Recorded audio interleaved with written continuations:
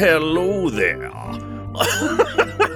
Welcome to How Do We Human. I'm just practicing my southern drawl because we're talking about drawing today. I say that is correct. This is a podcast where we overanalyze all of the weird and uncomfortable micro moments in life. And I'm one of your hosts, Evan Cox. I'm your other host, Foghorn Leghorn. Today, we're talking about drawing. I got it wrong. But it was in Got my it notes wrong. and I couldn't erase it. Evernote Now won't you let and I me both have to anymore. take that L out of the word and talk about our main topic. We gotta do it. But before we get into that, we talked about it last week. You knew we were talking about drawing. I don't know how I got so mixed up. Before we get to it, I gotta ask this fella over to my right. Not how we're currently, but how we'll be in the video. The guy to my right. I hope Chris? this one time I'm on the left. Yeah. Maybe I'll do that. How you doing? I forgot the question. Yeah, I almost answered it before you asking it, so it's fine. I'm doing all right. This is an issue I have with a company we've often slammed. Oh, I'm ready. Yesterday, in the middle of me perusing the interwebs, my Spectrum internet goes out. Oh boy. And Spectrum, as a company, is pretty difficult with their customer service and troubleshooting processes. On when the internet's gone out in the past, sometimes on their app you can just go through and be like, hey, this isn't working, and they can try and remote fix it. But Spectrum has completely redone their app, given it a full makeover. Yeah. In which the troubleshooting services and the help chat are significantly harder to find.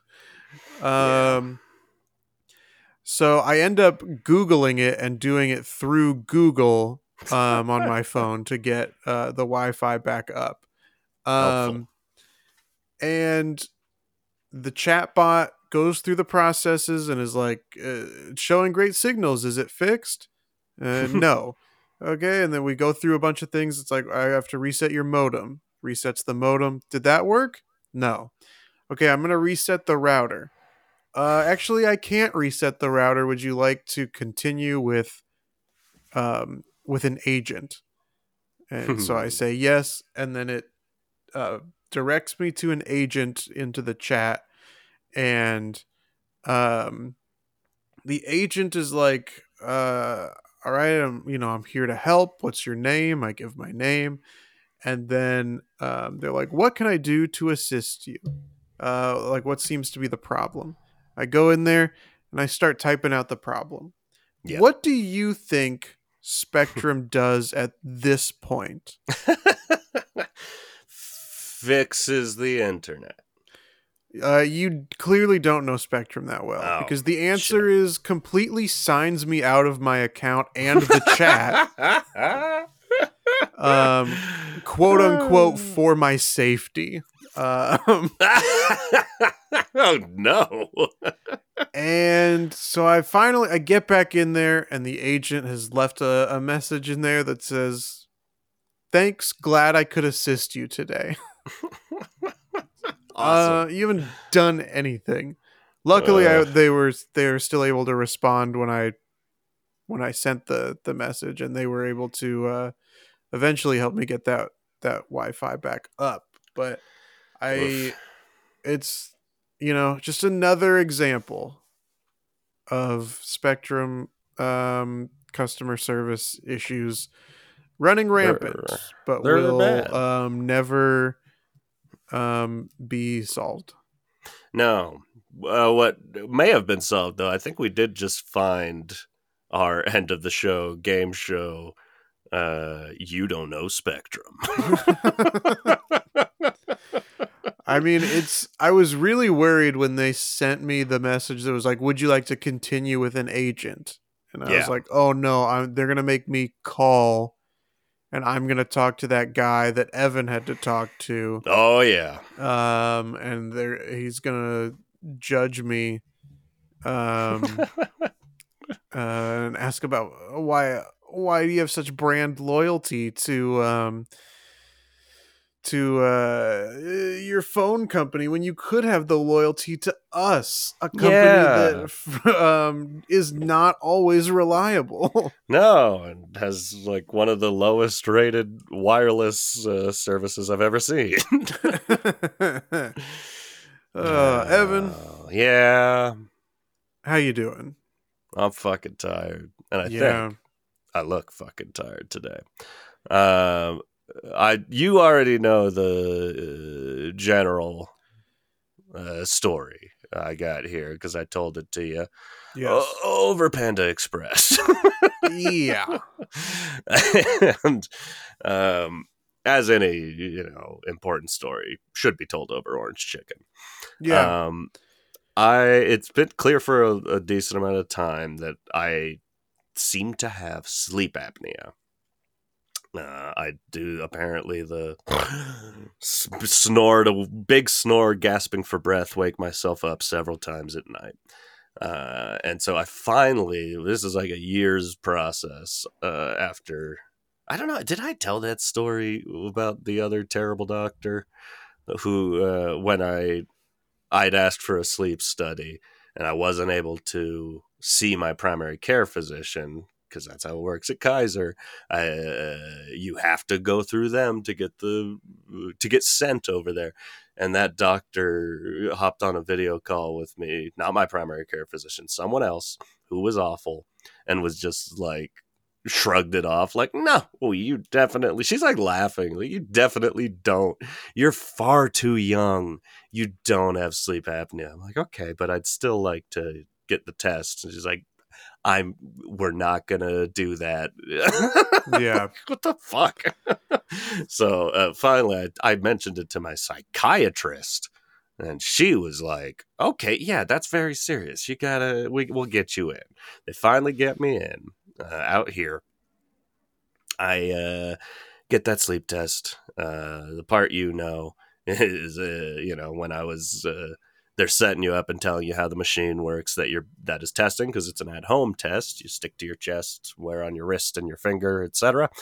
They're like, so the incidents, what they call an incident, every time you stop breathing in your sleep, and 0 to 5 incidents is nothing. 0 to 5 incidents in an hour is nothing really to worry about. 10 to 20, that's something to worry about. 30 and up, that's severe. And my test came back, and I stopped breathing an average of 56 times every hour, so nearly once a minute. Yep. So it was a big eye-opening, like, oh, I haven't actually had a good night's sleep in years. Bad news bears right there. The reason I'm bringing, and maybe I'm just bringing it up in general to say, like, that's fucking insane. But Right. there is a follow-up now. Just yesterday, we were taking a trip to the dump. We gotta take yeah. toot. We gotta take dump trips Yeah. to drop off all our garbage. It's very nearby us. It's exciting. We love going to the dump. We could do an episode about the dump. The people at the dump are the best. I love them. We love the dump out here. Anyways, as I'm going out there, I have an iPhone, and on iPhone you can set it to like numbers you don't know, it won't ring. So It's not going to ring you'll get a notification you missed a call. If they leave a voicemail, you'll get that, but you're not bothered by the 30 fucking spam calls I get every day. Yeah. But one of them was a Kaiser number, and I had a voicemail, and I listened to it. And it was a woman saying, she's like, this is, I'll just make up a name. This is Jessica from the sleep clinic. I'm calling to let you know that you're eligible to participate in a research study. And I'm like, oh, my sleep is bad enough that science is knocking. Yeah. they want to see what's happening.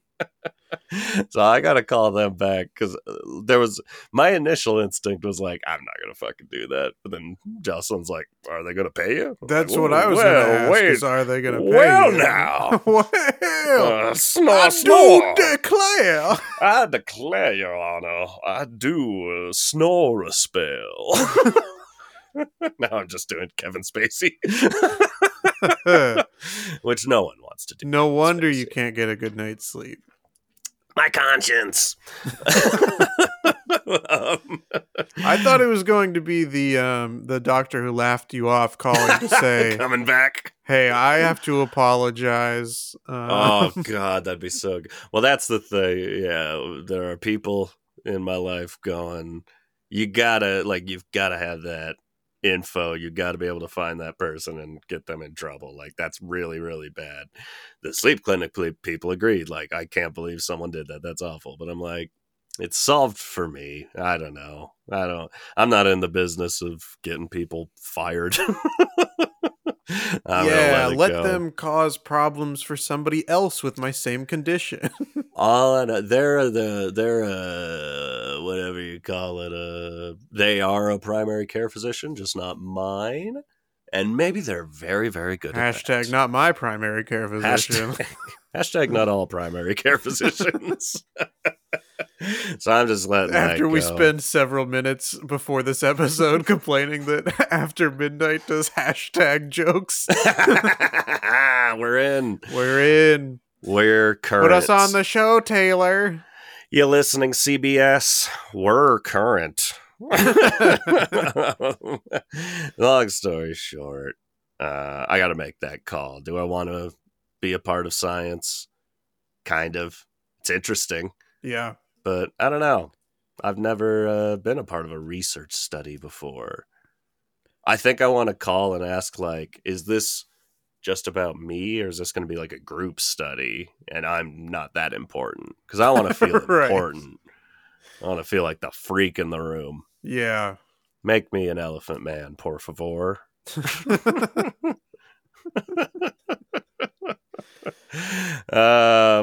of elephant men, you ever drawn anything like an elephant man? There we go. That's good. I was going to say something about like drawing conclusions, but also, have you ever drawn an anthropomorphic elephant with like a little suit like and tie and a briefcase? What if they remade the Elephant Man for kids? It was just Babar. That's true. You know, here's a current joke. A picture of of John Merrick. I'm going to tell my kids this was Babar. It's, for as like, I feel like a lot of kids really love elephants, right? They're just and David Lynch, fascinating animals, and yet I can't think of very many like children's elephant characters. There's Babar, right? I mean, these aren't like super current, but there's Tantor from Tarzan. The elephants in the Jungle Book. Peppa Pig is kind of an elephant. Oh, here we go. The Sebastian the Crab is kind of a lobster, but Peppa Pig is kind of an elephant. She's kind of Here he goes again. It feels like she has a longer nose than a pig needs. That's all I'm saying. Okay. Body shaming Peppa Pig. Put us on the show, anyone. Taylor. We're current. I'm just saying, Peppa, you could have a nose job. We'd like you a bit more. Yeah, and maybe smile a little bit more, Peppa. Maybe smile, Peppa. All right, this was all in jest. Peppa, we love you. Peppa, you go, girl. You go, girl. Go get him. Slay Queen. Yeah, no, that is an interesting thought. Where are Yeah. all the children's elephants? I feel like we're missing one, and I think it's a stuffed animal I had as a kid. Yeah. Okay. So we should all remember that elephant. Everybody remember? Yeah. Everybody remember Stampy from The Simpsons? Yeah. I don't know. Fascinating stuff. It is. You ever drawn an elephant? Yeah. And you know what? They're kind of hard to draw, so that's probably why there aren't a ton of elephant characters. Yeah, I don't know that I have. Oh, of course. I mean, reaching way the fuck back. Do not forget old Dumbo. Sure. Yeah, and the pink elephants on parade. Yeah, and in this video I just looked up, Blippi meets an elephant. Okay. I don't know what that means, but Blippi meets an elephant. Don't worry. Yeah, okay. You don't know who Blippi is? No. Get on it. All right, fine. We're losing our children listeners. Okay, Blippi is a little colorful guy. That's right. Cool. Took the world by storm. Never heard of him. Whoa! Get on it, Blippi. Maybe a nose job? Maybe smile more? That's all in jest, of course. We love you, Blippi. Slay Queen. We just Evan, have a template for insulting and apologizing cartoon characters. In the last episode, you were talking about how you drew Jar Jar Binks. Damn straight. Are there other drawings you remember drawing? Oh yes, of course. I think we both talked on an episode, or maybe it was off mic, that we liked drawing, like, essentially cartoon strip, like Sunday cartoon strips. Yeah. So I was very, like I said, with the Jar Jar thing, I was very into, I was not a tracer. I didn't like tracing. Although I noticed when I traced, things looked better. I accept that. Right. But I wanted to get better at it. And I was always very into drawing cartoons. The main story I wanted to tell that relates to this. Very popular show when I was a child. Los Rugrats. I loved the stuff. What can I say? And these are weird, lumpy-headed characters that are fun to draw. They have very lumpy heads. That's not good for a baby, I don't think. But anyways, we apologize, Tommy. Sway we love Queen. you, Sway. Oh, we're ahead of the curve here. Sway is coming soon. Anyways, so I would have like here's a sad like childhood to adult thought. I would have, like drawing, whatever you call them, notebooks, I guess. That's drawing paper. And like draw something on every page. Sometimes it's a little comic. Sometimes it's just a Jar Jar Binks portrait. Sometimes it's old Tommy Pickles. And I have a bunch. I have like 5 of those drawing notebooks now, and they're fucking empty. And that's sad. There's still something in me trying. That's like, I gotta reach back to my childhood. Yeah. I mean, but it's empty. I got nothing. I have that same kind of trajectory as well, where I did a lot of drawing as a child, and then I've mentioned on the podcast all through college I had a comic strip in the that's right. school newspaper every week. That's awesome. Jealous. but similarly, I have um several sketch notebooks that are empty. Yeah. Or I've like used maybe one page or something. Because it felt like when you were in school and you were drawing, people were like, that's awesome. That's so Yeah. cool. And at a certain point, people stop thinking that it's cool that you can like draw little cartoons, Yeah, and that's instead are true. kind of like, come on, man. What are you doing? What are we doing here? What, you drawing cartoons? You're an adult. It's time to invest in cryptocurrency. Like, We do one thing here. we do one thing as adults, and that's invest in cryptocurrency. Unless you can turn your cartoons into an NFT, bro, useless. I do That's think true. this is unrelated, but I do think it's very funny how NFTs seem to have already gone. Very validating. You and I were talking about how I watched the Kevin Hart heist movie True. Lift. Yes. The opening scene is them stealing an NFT. And it's already Awesome. like, oh my god. But anyway. Killer. There's a line in the movie where Kevin Hart says, "God damn, I love that NFT." Anyways. we missed the boat there. We should have just drawn up some stupid shit and sold them to people. That was the thing to do. Not invest in NFTs. Draw a stupid fucking monkey. I've kind of found recently though, like I stopped drawing, I think 5 years ago. I mean, every now and then I'll like draw like one little like doodle, but Yeah. I was drawing pretty regularly and stopped about I guess maybe closer to 6 years ago at this point. Okay. And we'll get into why in a little bit. But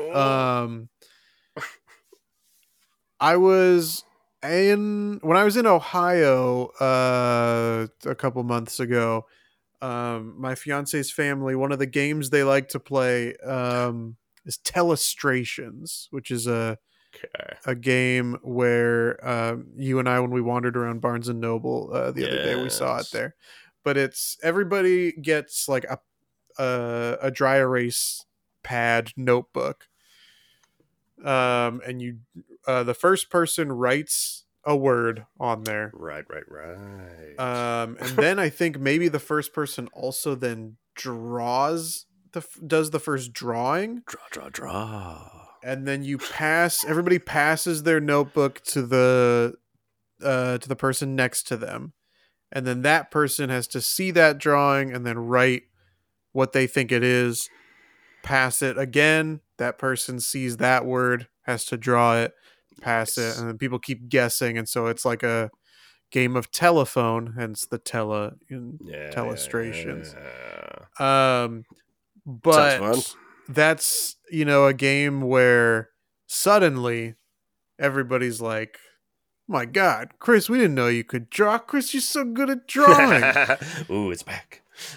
And so now it suddenly is starting to feel more like, oh, people do find it like interesting again. Yeah. If it helps them win something. So have you had that experience where, like, since you've stopped drawing, maybe you've drawn something kind of random and somebody's been like, wow, that's really cool that you can draw? The funny thing is, like, when I was younger, I would draw cartoons and try to get them as close to what they're supposed to look like as possible. And as I got older, when I was like a teenager and up, I started wanting to draw more realistically, and I could never do that. I drew one picture of Bob Dylan that came out pretty good. Everything else I ever drew, woof. Maybe a handful of things I got good feedback on, like, oh, that's good. But, I never took like a drawing class or an art class like that. And so in that sense, I don't know. I would argue to say I accidentally developed a little style as I suck at drawing realistic things. And now, if I'm ever going to draw, it's like when you get older and a lot of people accept, like, you know what? I'm a stick figure person. This is what Right. I can do. That's all I can do, and I'm not gonna push it. I just kind of realized, like, nothing I draw will look real. Aim more cartoonish. And so my girlfriend, which, hey, she likes me, so maybe she's biased. But she is a artist and a graphic designer, and she sure likes my little drawings. I've got a couple of, I guess you'd call them caricatures. I'd call them a couple of little cartoon versions of she and I on a whiteboard on our fridge, and she really likes that. So I drew a picture of her dog, and she likes that a lot too. So I'm getting some feedback here. Nice. And I think as I've gotten older, I've just found my lane, and I'm going to stick to it. Yeah. Yeah. It is funny that I did this with an ex girlfriend where neither of us are like particularly good at drawing. And so it was like, we're just going to sit on a couch across from each other and draw each other. And just, it's a dangerous game. Oh, yeah. It's scary, Yes. but it was pretty fun. The outcome is pretty funny. That was when I was in high school, this girl that I had a crush on Yeah. um saw that I was good at drawing and asked me to draw her. And that Mm-hmm. definitely was like a stressful That's a lot. thing, especially when you're like hoping, the best case scenario in your little Yeah. teenage mind is like she's going to see this and she's going to fall in love with me. Yeah. Unless a single thing about it is bad, and then she'll hate me. Yes. So that was definitely very stressful. Luckily, I think it came out okay, but it Whew, you did it. Oh. I find it very difficult to draw women. And mostly I find it difficult to draw like multiple women and have them all look different. I think is the bigger issue that I have. Like if I were to draw just a woman, you'd be like, "Yep, there that she looks like a is. woman to me." But if I were to draw several women who all have like roughly the same hair length, I don't know that you would be able to tell. You need a very distinct defining difference. Yeah. Well, and I think it's because like, even though like in real life, of course, there are all sorts of different like uh facial shapes of men and women. I seem to only be able to like do one and have it still look feminine. Yeah. But with guys, it doesn't seem to be as like it doesn't seem to cross my mind as often. Yeah. So I can draw all sorts of different looking dudes. Is that what you like to do these days? Just drawing different looking dudes? Yeah. Get that elephant man back in here. Yeah. Well, what a dream way for that to go, even though that does sound like a fucking nightmare of stress to have. We were on a flight back from a speech and debate tournament. Oh, and man. so I had to draw it on the flight. On the fly? Yeah. Exactly. Talk about lift. This is the movie. So I had to draw it on the airplane, and so there's also turbulence involved, which like hey, maybe you can use to your advantage of absolutely, like, hey, I would. It was a little bumpy out there, so but yeah, but when we landed, like I handed it to her. I think I drew it on like the drink napkin they give you. Yeah. But yeah, it was a very stressful flight to be like, oh my god, I hope she likes it. I think we can make a solid thriller in the air out of this story.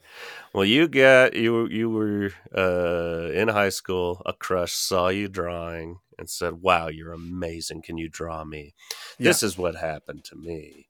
I was in high school and I was drawing something, and a crush of mine leaned over and was like, "What are you drawing?" And I'm like, "It's from Star Wars." And she's like, "Ew." I forget exactly what she said, but it was very surprising because she was a very nice girl.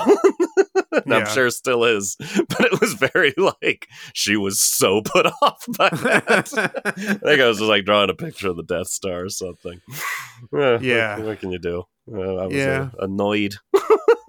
But and I gotta zoom back. I gotta tell my little. Normally Evan rolls back, but today he's zooming back. Well, you gotta zoom. If I were to roll aimlessly, I'd end up, we don't know, 40, 50 years in the past. I'm not even that old. And then we're in trouble.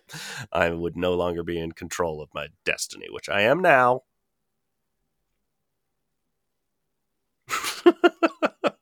I'm zooming back, which sounds faster, but we're going to just go zooming back to earlier in the episode. I was talking about drawing them Rugrats. Yes. So I had these notebooks, and I wonder if you recall being a youngster and being told, "Hey, listen, motherfucker, tomorrow, this is all the notice you get, 24 hours. Tomorrow, it's show and fucking tell day. You better bring something good, kid, or we're all going to be mad. We're all going to be mad at you." So, you know, when you're like a little kid and they're like, show and tell, you're like, this is my elephant stuffed animal.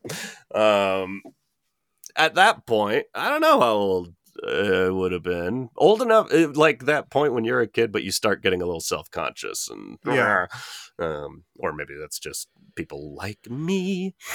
But so I brought in a drawing book, which in retrospect, bold, really taking a step out there, putting yourself out there.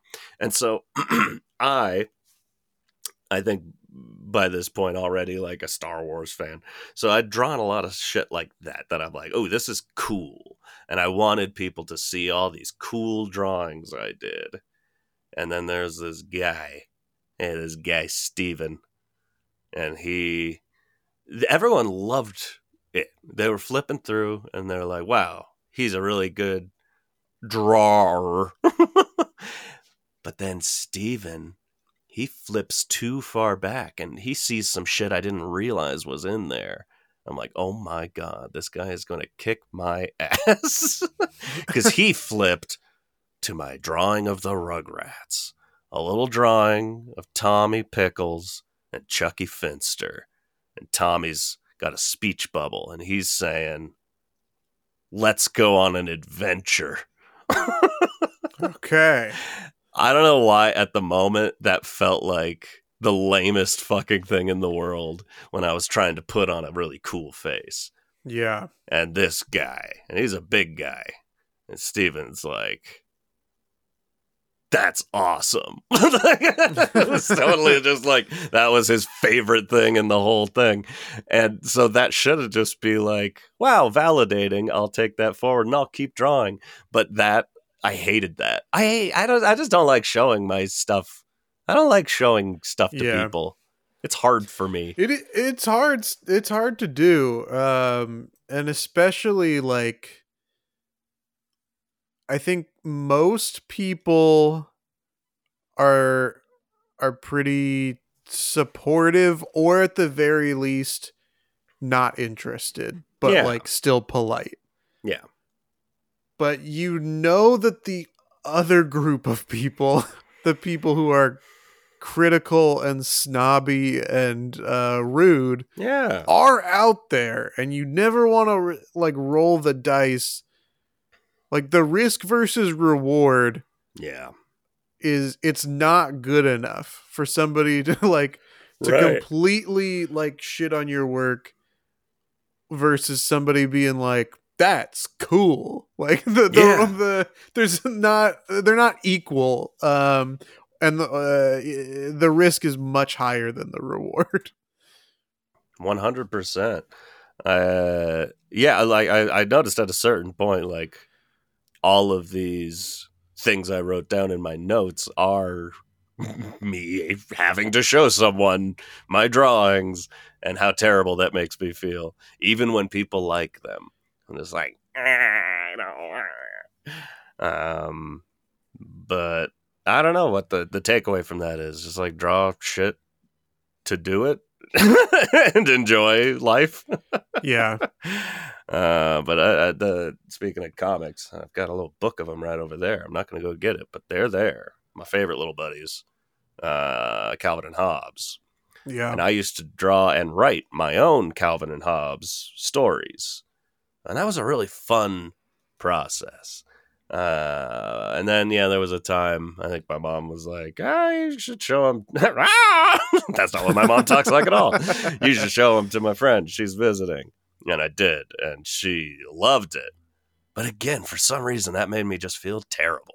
There's something wrong in my brain that gets positive feedback.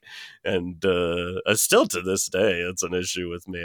I'll hear positive feedback and find a way to just like, they're lying. It's not true. It's maybe now I think it's the worst thing I've ever done. And I should stop. I would love to find those, though. I don't know what happened to them.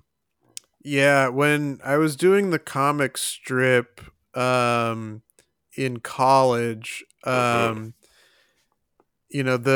were, I don't know, 5 or 6 of us that had comic strips in the paper.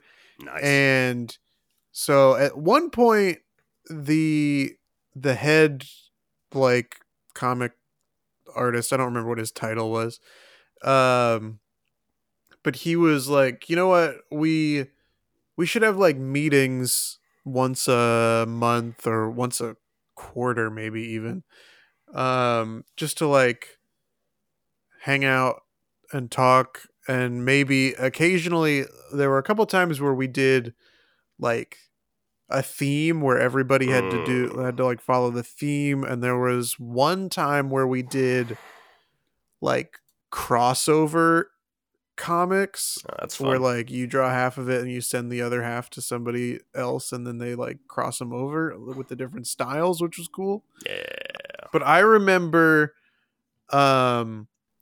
feeling like most weeks my comic strip was the best. You know what I mean? There were a couple weeks where mine was a little rough. There was one time there was one week, it was like the 4th week or something that I was doing the comic strip. And I was like, you know what? It would be cool if my comic strip followed like a plot. And so I did it for like 1 week. And I was like, well, there's not really a joke here. So I'm never going to do this again. Anyway, most of the time I felt like mine was pretty solid. Yeah. And so we have this meeting. I finally get to see the faces behind some of this other artwork and some of these other like jokes and stuff. Yeah. And we were leaving the meeting, and this one girl was talking to me and was like very complimentary and very like, oh, we should like hang out or do something. And it didn't occur to me until like years later that she was flirting with me. Yeah. But I was kind of, I was kind of like, well, yeah, of course my comic strip is good, and you know, hers isn't as good, so of course she wants to talk to me. That makes sense. And then it only like it dawned on me like years after graduating that's not what it was. It was not about my comic at all. There's a pretty clear delineation in that of like, that strictly is the thing. Sometimes people have other realizations as they get older, but that's just a constant like, oh, that was flirting too. Yeah. Oh, that was flirting. Like, more people liked me than I realized. Yeah, and I think it kind of ties back into that same, like, anytime you get sort of like positive Yeah, validation, it's easy to just write it off as something else instead of what it actually is. they're being nice. What they actually think is ew. Right. This is a Story of kind a of girl. a good time to segue into a listener question. Ooh, Um, love them. this is from Jordan Parker. He wants to know, what Hey. was your go-to doodle as a kid? The cool S, Yeah. a 3D cube, an eye. Ah. What did Evan? What was his go-to? So, lean back here. Think about this. I was a big into, like everyone my age was big into the S. The 6 lines, connect them all. Hearing the 3D cube thing that did go like, oh wow, yeah, that was also a thing people drew. That I don't see talked about as much. I was never good at the 3D cube. I think, and that comes through in my drawings today. Whenever I do one, I cannot for the life of me draw a straight line. I can't draw a perfect circle. These are not things that will ever occur. Yeah. So, drawing a cube, mine always would end up a little rounder than they should. I don't know why that is. But at a certain point, I'm like, ooh, rulers. They rule, and I can just use Or those. But otherwise, when I was a little older, like I'd say in high school, I did have a little doodle. I would doodle all the time, doodle all the way. Rockadoodle. You ever heard? You ever heard of Rockadoodle? It's a good movie. Little Don Bluth picture. is this real? No, Oh I've not yeah, heard of this. it's on YouTube, and I rewatched part of it recently, and it holds up. Don Bluth rules. It was a good fucking movie. Anyways, the doodle I would rock a doodle all the day. Was a little fella. It was basically a little face, and that face could go anywhere. A face could go on a person. I often would draw it on the sun. It was just 2 very wide little eyes without a nose and a smile very up close to the eyes. And that's how I would draw the sun. And it made me smile. And now, a friend of mine from back then sent me some comic artist that draws in that style. And he's like, is this you? Like, did you become famous? I'm like, no, but I've seen it. It's like a thing now. So I'm like, I don't know. Maybe I saw someone else do it first. Yeah. Maybe I started a trend and other people are profiting off of it. Just saying. But yes, otherwise, the S when I was younger. Doodle that S. As I got older, that little sun. Would it surprise you to learn, Evan, Yes. that I don't think I ever drew the S? Really? I Yeah. made it because it has kind of been coming up more recently. I think as people my age get older, shit like that because like, we got to post this on social media. Remember that? And it did make me wonder because I knew like my older sister, I feel like her grade, they also would draw. I think that's who I learned it from. But I wondered like where that bubble stopped because clearly kids don't do it now. So it stopped at some point. They were definitely still doing it. Okay, just not you. Just not me. Do you And I think know it's how to do like it? you had your older sister teach you how to do it. And I don't think I didn't have an older sibling to teach me how to do it. And I think I tried it once or twice and I was like, this isn't it. This is wrong. So I don't think I ever figured out how to draw it. That's me with, because I got that down pat. I still know how to draw it, and I'll teach you. Okay, great. It'll be a cute moment.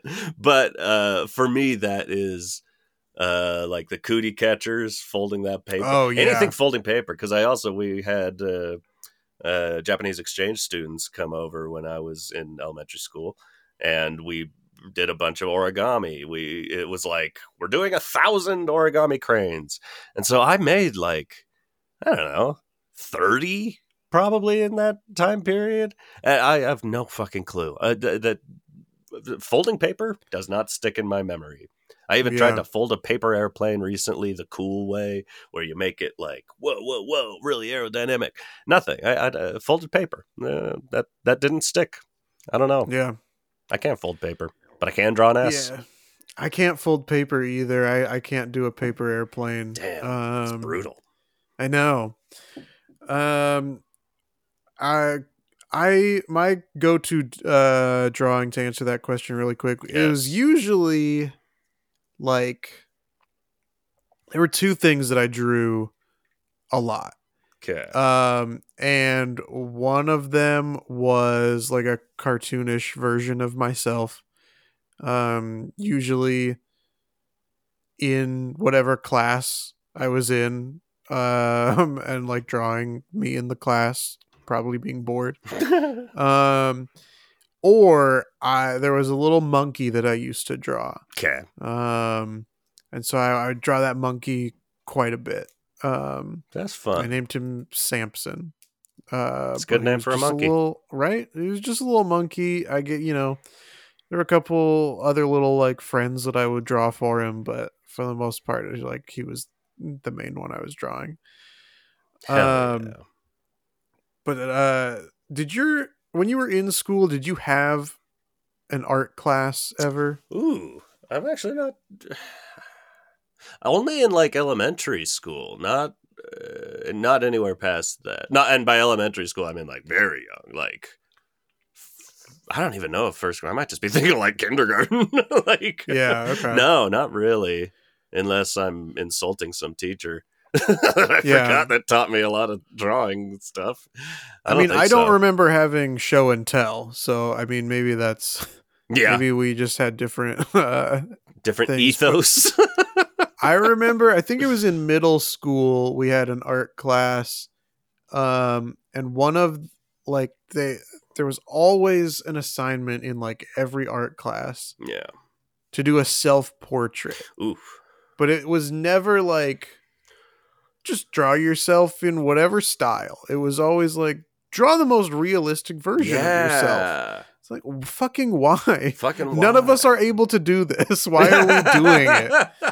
If I had to guess, it's because the teacher gets to collect all those drawings and laugh at them later. Bravo, you're That's probably what I would right. do. Yeah. No, try to make them as realistic as possible. But it kind of like, well, in screenwriting, I would write, more comedy focused, and that kind of gets looked down upon, as opposed to the most melodramatic bullshit you've ever read in your life. Similarly, like I feel like my style of cartooning was also looked down upon in those art classes and art like styles. There's a lot of that. 'Cause there is something to, and this is off topic at this point, but it was the same when I was in film school. I made like one pretty dramatic thing, but then everything else I wrote and shot myself was like hyper comedic, particularly stupid and silly comedy shit. And it always felt like we being the other people there, we like this. This is funny. Good job. It's not good. Yeah. But you made us laugh a bunch. I'm like, well, isn't that good then? Yeah. Isn't that just good enough? Little did you know that when you and I took our improv practices, that we would also be told, this was funny. You made us laugh, but it is not good. But you did it wrong. You're not very good. There is bias there towards cartoons and comedy, but isn't that some of the most fun shit in life? I like both. I love me a big old horse pill of melodrama, but make me laugh. That's probably why I like. Also, that probably plays into why I assumed that those two different girls. Certainly they weren't like interested in me. They were because I was drawing lowbrow cartoons. Yeah. I mean, They were One of interested them in your asked me, money. of course, to draw me like one of the French girls. I was like, you got it. A big beret, a black and white striped shirt, holding a baguette, and also an These are my extra French long girls. cigarette. A thin curly mustache. Draw me like one of your French girls. That is Standing funny. in front of the Eiffel Tower. Yes, there they are, my French girls. I love them. I do have a listener story. Oh my God. Oh my God. This is from my sister. But she was there was something that was funny. What was it? We were talking because she was listening to one of our episodes. There it is. She was in a auto waiting room, which apparently we both love, because I love a Runs in auto the family. shop waiting room. And her kids were at daycare. She didn't have much to do at work. I'm like, yeah, that's the perfect day. That's beautiful. So she was sitting there listening to our podcast, and she does have a story, because after we got talking, I asked her, but she just said, I just laughed so hard and everyone stared at me. At Chris not knowing if he was part of a watermelon eating contest or not. That's such an absurd thing to not know.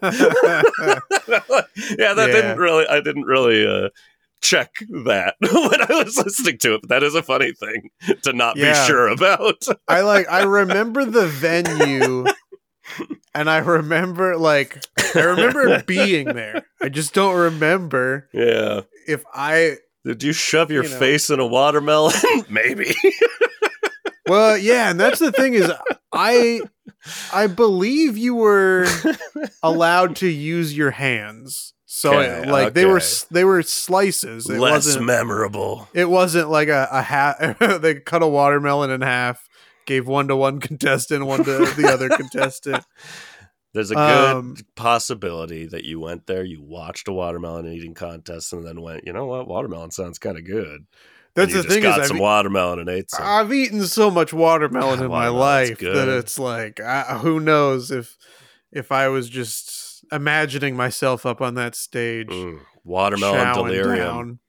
Yeah, that watermelon sugar high. Hey, we got him in here. Welcome, Harry. Welcome, Harry. Welcome, Harry. Yeah. Another school-related thing was when like there'd be group projects or something, and there'd be an element of the project that needed to be drawn. Oh, sure. That was always like my time to shine. Yeah. I remember in freshman English, we were supposed to draw scenes from To Kill a Mockingbird. Oh. Fun. Yeah. I think that this was in freshman English. And I drew the scene that I was assigned one of the courtroom scenes, which is like, hey, if you're going to get assigned a scene, well, that's a good one because it's also lots of characters. Audition for a job. Courtroom sketch artist. Well, yeah, I did not, this example did not get passed along to the Phoenix legal system, but I drew one of the courtroom scenes from To Kill a Mockingbird, but I had replaced every single character with a Simpsons character. And my teacher loved it. Oh, she was like, "Oh my! Like, can I keep this to show future?" It's pretty solid. Future classes, and like that's the highest compliment. You can get. In junior English, we had an assignment that was essentially the same thing, but it was for the Grapes of Wrath. And so I was like, hey, if it ain't broke, don't fix it. And so I drew the Simpsons in Grapes of Wrath. Oh, no, he did it. And it didn't go over as well. But I do remember saying, and it's one of those things that still haunts me to this day. Oh no. I told the teacher, "You can keep it if you want." When she obviously did not want. Brutal. Yeah. Awful. That's very funny though. Yeah, I mean, The Grapes of Wrath was one of my least favorite things that I had to read in school. And I took multiple opportunities to take shots at it, which was not appreciated in the classroom. I've made that mistake in a history class once, thinking I was funny, taking shots at something, and they're like, "What the fuck are you doing? This is school, dummy." We had I know we had another assignment in that class that was like, "Hey, write in the style of one of the authors that we've read from," and I was like, "You got it." And so I wrote as Steinbeck, who wrote The Grapes of Wrath, and I wrote The Pineapple of Rage, and and. In that book, we had to read it aloud in class. Our author imitation stories.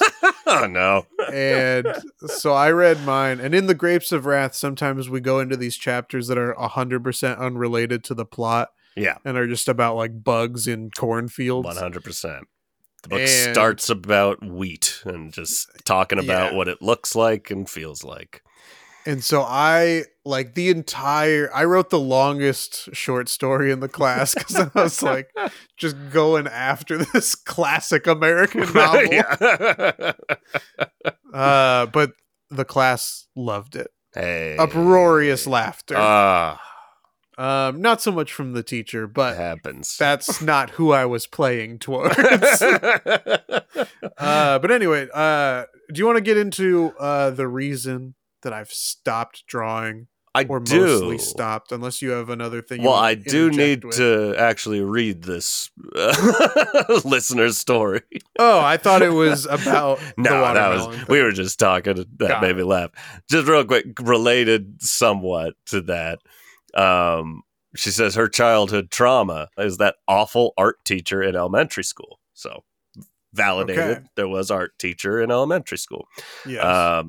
Person's mom, not specifying who it is, had our class draw pigs in a farm for the fair to put up. And I made purple and orange crazy colored pigs. And she scoffed at me and made me do it again because it wasn't realistic. A family friend of ours is still friends with her, and she sees her every now and again, and she hates her. Never let that go, Ashley, because that is what we're talking about. Yes. It doesn't all have to be realistic. I love a crazy colored pig. Of course. Peppa, that's a realistic colored pig with a absurdly long nose. We're kidding. Slay Queen. We love you, Peppa Pig.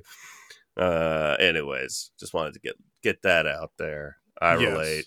And let's hear what crushed yours, because what crushed me might have been my crush. Not being into Star Wars. It's hard being that age and realizing like not all girls like Star Wars. Oh, for sure. But I found the one that did. It's a combination of two things. Number one, the main like I would draw stuff by hand, but I hated coloring stuff in. But I knew that things often looked better when they were colored in. Yeah. So I would draw it by hand, then I would take a photo or scan it, get it onto my computer, and use what was Macromedia Flash. Okay. That became Adobe Animate. Yeah.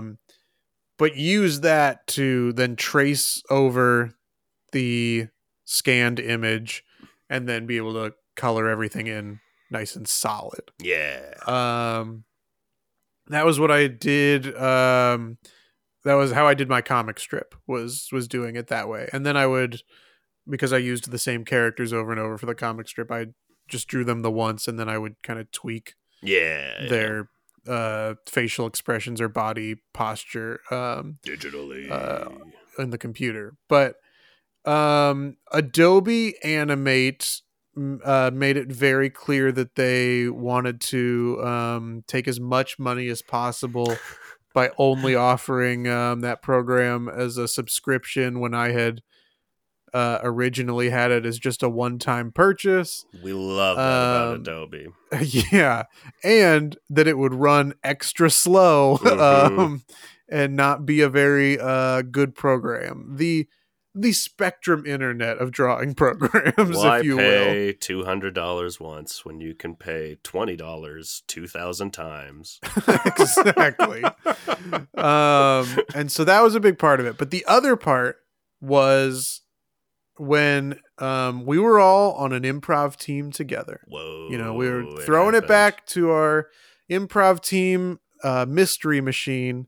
Yeah, so this is a throwback, not a rollback or a zoom back. No, not a rollback, not a zoom back, but a throwback. Okay. And we were like, we got to figure out ways to like really get ourselves out there, get people to know that we have shows. Yeah. And so I did a mock-up of like, I drew all 8 of us. You did. Some significantly better than others. I thought they were all awesome. I was very impressed. I made sure to put sunglasses on all of us. And then put us all like recreated several movie posters that had like 8 faces on it and plugged everybody in. And then we could post those with like the show dates and locations if people wanted to come check us out. Yeah. I thought that that's nice and bright and colorful and eye-catching. Totally. I got the impression that not everybody on the team liked it. But more than that, there was one that I did using the poster for Baby Driver. Yes. There's 6 of us up in the corner, because I think there were 6 people on the poster. Yeah. There are 8 of us. And so there's also a car on the poster that's like driving on the road. So I just put the other 2 people in the car. Yeah. I put the steering wheel on the wrong side of the car. And the significant other of one of the members on the team very clearly pointed it out in a very like, haha, that's wrong. Oh, no. Look at you, I'm so funny kind of way. Yeah. And that was, that undid the years of validation. No. I was like, you know what? Screw this. I'm done. Fuck it.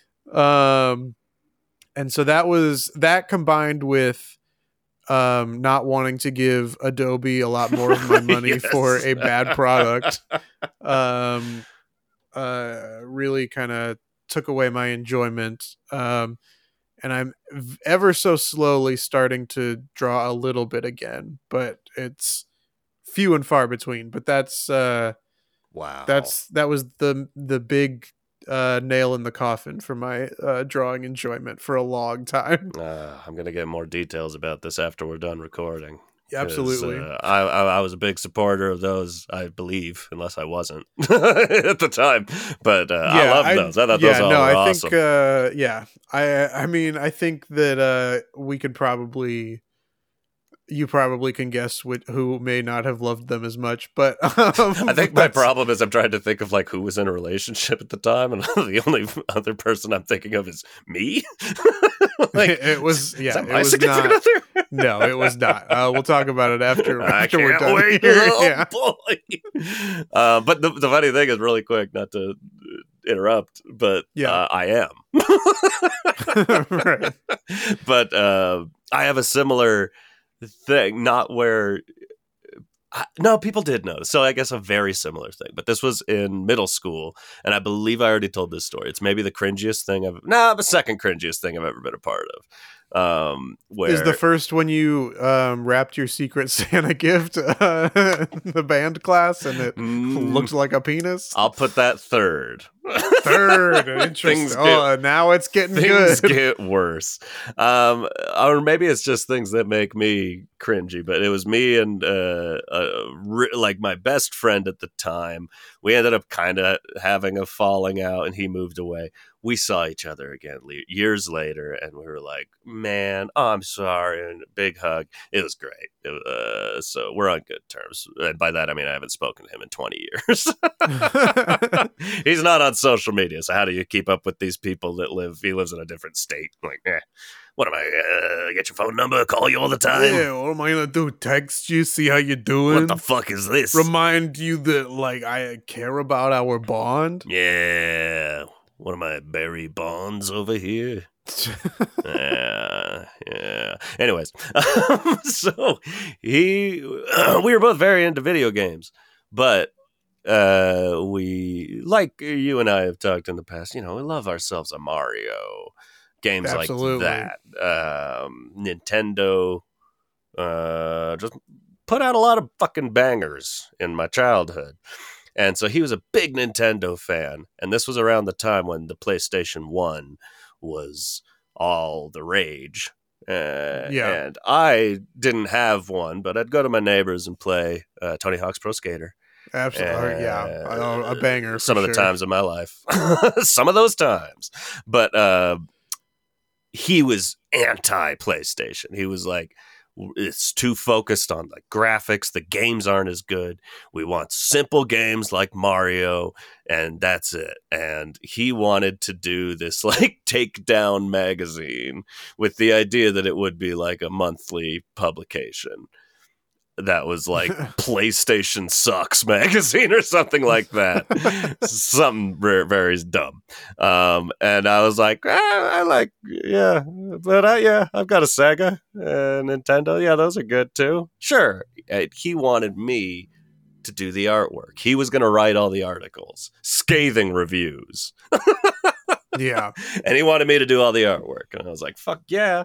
The cringy part of it, like, whatever, that is just some shit that happens. The cringy part is that we went to one of the teachers and asked if we could anonymously put a bunch of copies of this magazine in the room, and if he would announce it, that people could go pick it up. So this got circulated, and it was pretty widely derided and mocked, and it was very fucking embarrassing. And I don't know if it ever became 100% clear that we were the people that did it, or if it came out, but I always felt very fucking embarrassed about this because it was less my axe to grind. Anyways, where it relates is the cover. He wanted the cover to be a character from Street Fighter named Sagat.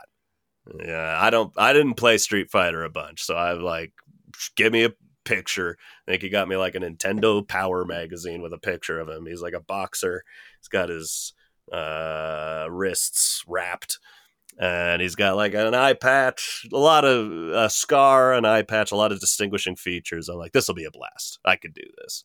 And I draw the cover, and it's not until we've printed all of these out and we put them down that he goes, or so one of my friends saw it and was like, you gave him 2 left hands. I sure as shit did. Yeah. Thumbs on the same fucking side of each hand. And I'm like, it's too late now. But to this day, I think about that sometimes. I've never let it go. For some reason, it digs deep to just be like, you forgot what humans look like. Yeah. You're one of them. I mean, hands are definitely one of the most difficult hands things are to awful. draw. I hate drawing hands. I can't do it. It's bad. Yeah. Anyways. You know what's good, though? What's good? This podcast Sure. and all the places you can listen to it. Am I sure? I don't know. Oh, the places you will go listen to our podcast. Yeah, like Spotify, Apple Podcasts, Ow. Amazon Music, Yeehaw. Pocket Casts, howdowehuman.com. Zip zow. Anywhere that you get your podcasts. You can even get the full episodes on YouTube with video. Oh, baby. But we'll get to that in just a second. You can rate, review, like, comment, subscribe, all of those things. Really try to, much like that magazine, get us circulating out there, but don't let us get mocked, but let us get circulated out there. Let people find us. And you can find us on different social media. You can find us on Instagram at How Do We Human. Oh, we got that handle. You can find us on Facebook at How Do We Human. I don't think you're ready for that handle. You can check us out on YouTube at How Do We Human. Hey, look, it's Chelsea Handler. Oh yeah, we'll have to talk about award show monologues too after we get off of this episode.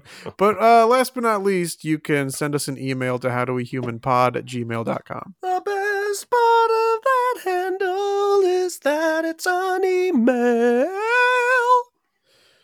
All right, and as we mentioned in the last episode, in case anybody doesn't know, we've abandoned our plugs at the end and are instead we abandoned our boys. Last episode, Evan asked me the trivia question of what do I think Bosch's first name is and what his profession is. And you came very close. Hopefully in the next episode we have like a trivia thing that we can find where we can both try to answer the question. But right now I have a question for Evan. Okay. It's a one-parter. So Great. and we'll see we'll see how easy it is for you. I don't know. I just need you to give me the name of Vice President Harris's husband. First and last name. Can you do it? Oh no, I don't think I can. It feels like fascinating. A pretty easy thing, but also you hardly ever see him. I had an instinct, so I have to go with my gut. Okay. But it hurts when it's just like, I mean, I think any vice president, what do you call their spouse? The second? Second husband? Yeah, I think so. Do you call it second ladies? I'm just say what popped into my head, which is Paul Harris. That is incorrect, Evan. Damn it. Is it Paulie? No. Damn it. We are looking for Douglas Emhoff. I was so close. Was the answer. Douglas Emhoff. I'm never going to remember that. That's impossible. Write in and let us know if any of you knew that before he said it. I'm very curious to know if that name has stuck in anyone's head. Yeah, I didn't know the answer when I thought of the question, and so I tried to ask myself, a couple days ago. Yeah. And I definitely felt like I knew his first name, and then I just kind of associated the last name with it, but I wasn't confident. But yeah, hopefully in the future we'll have a 2-person trivia. But until then, it's time to say okay. Okay. Bye. Bye.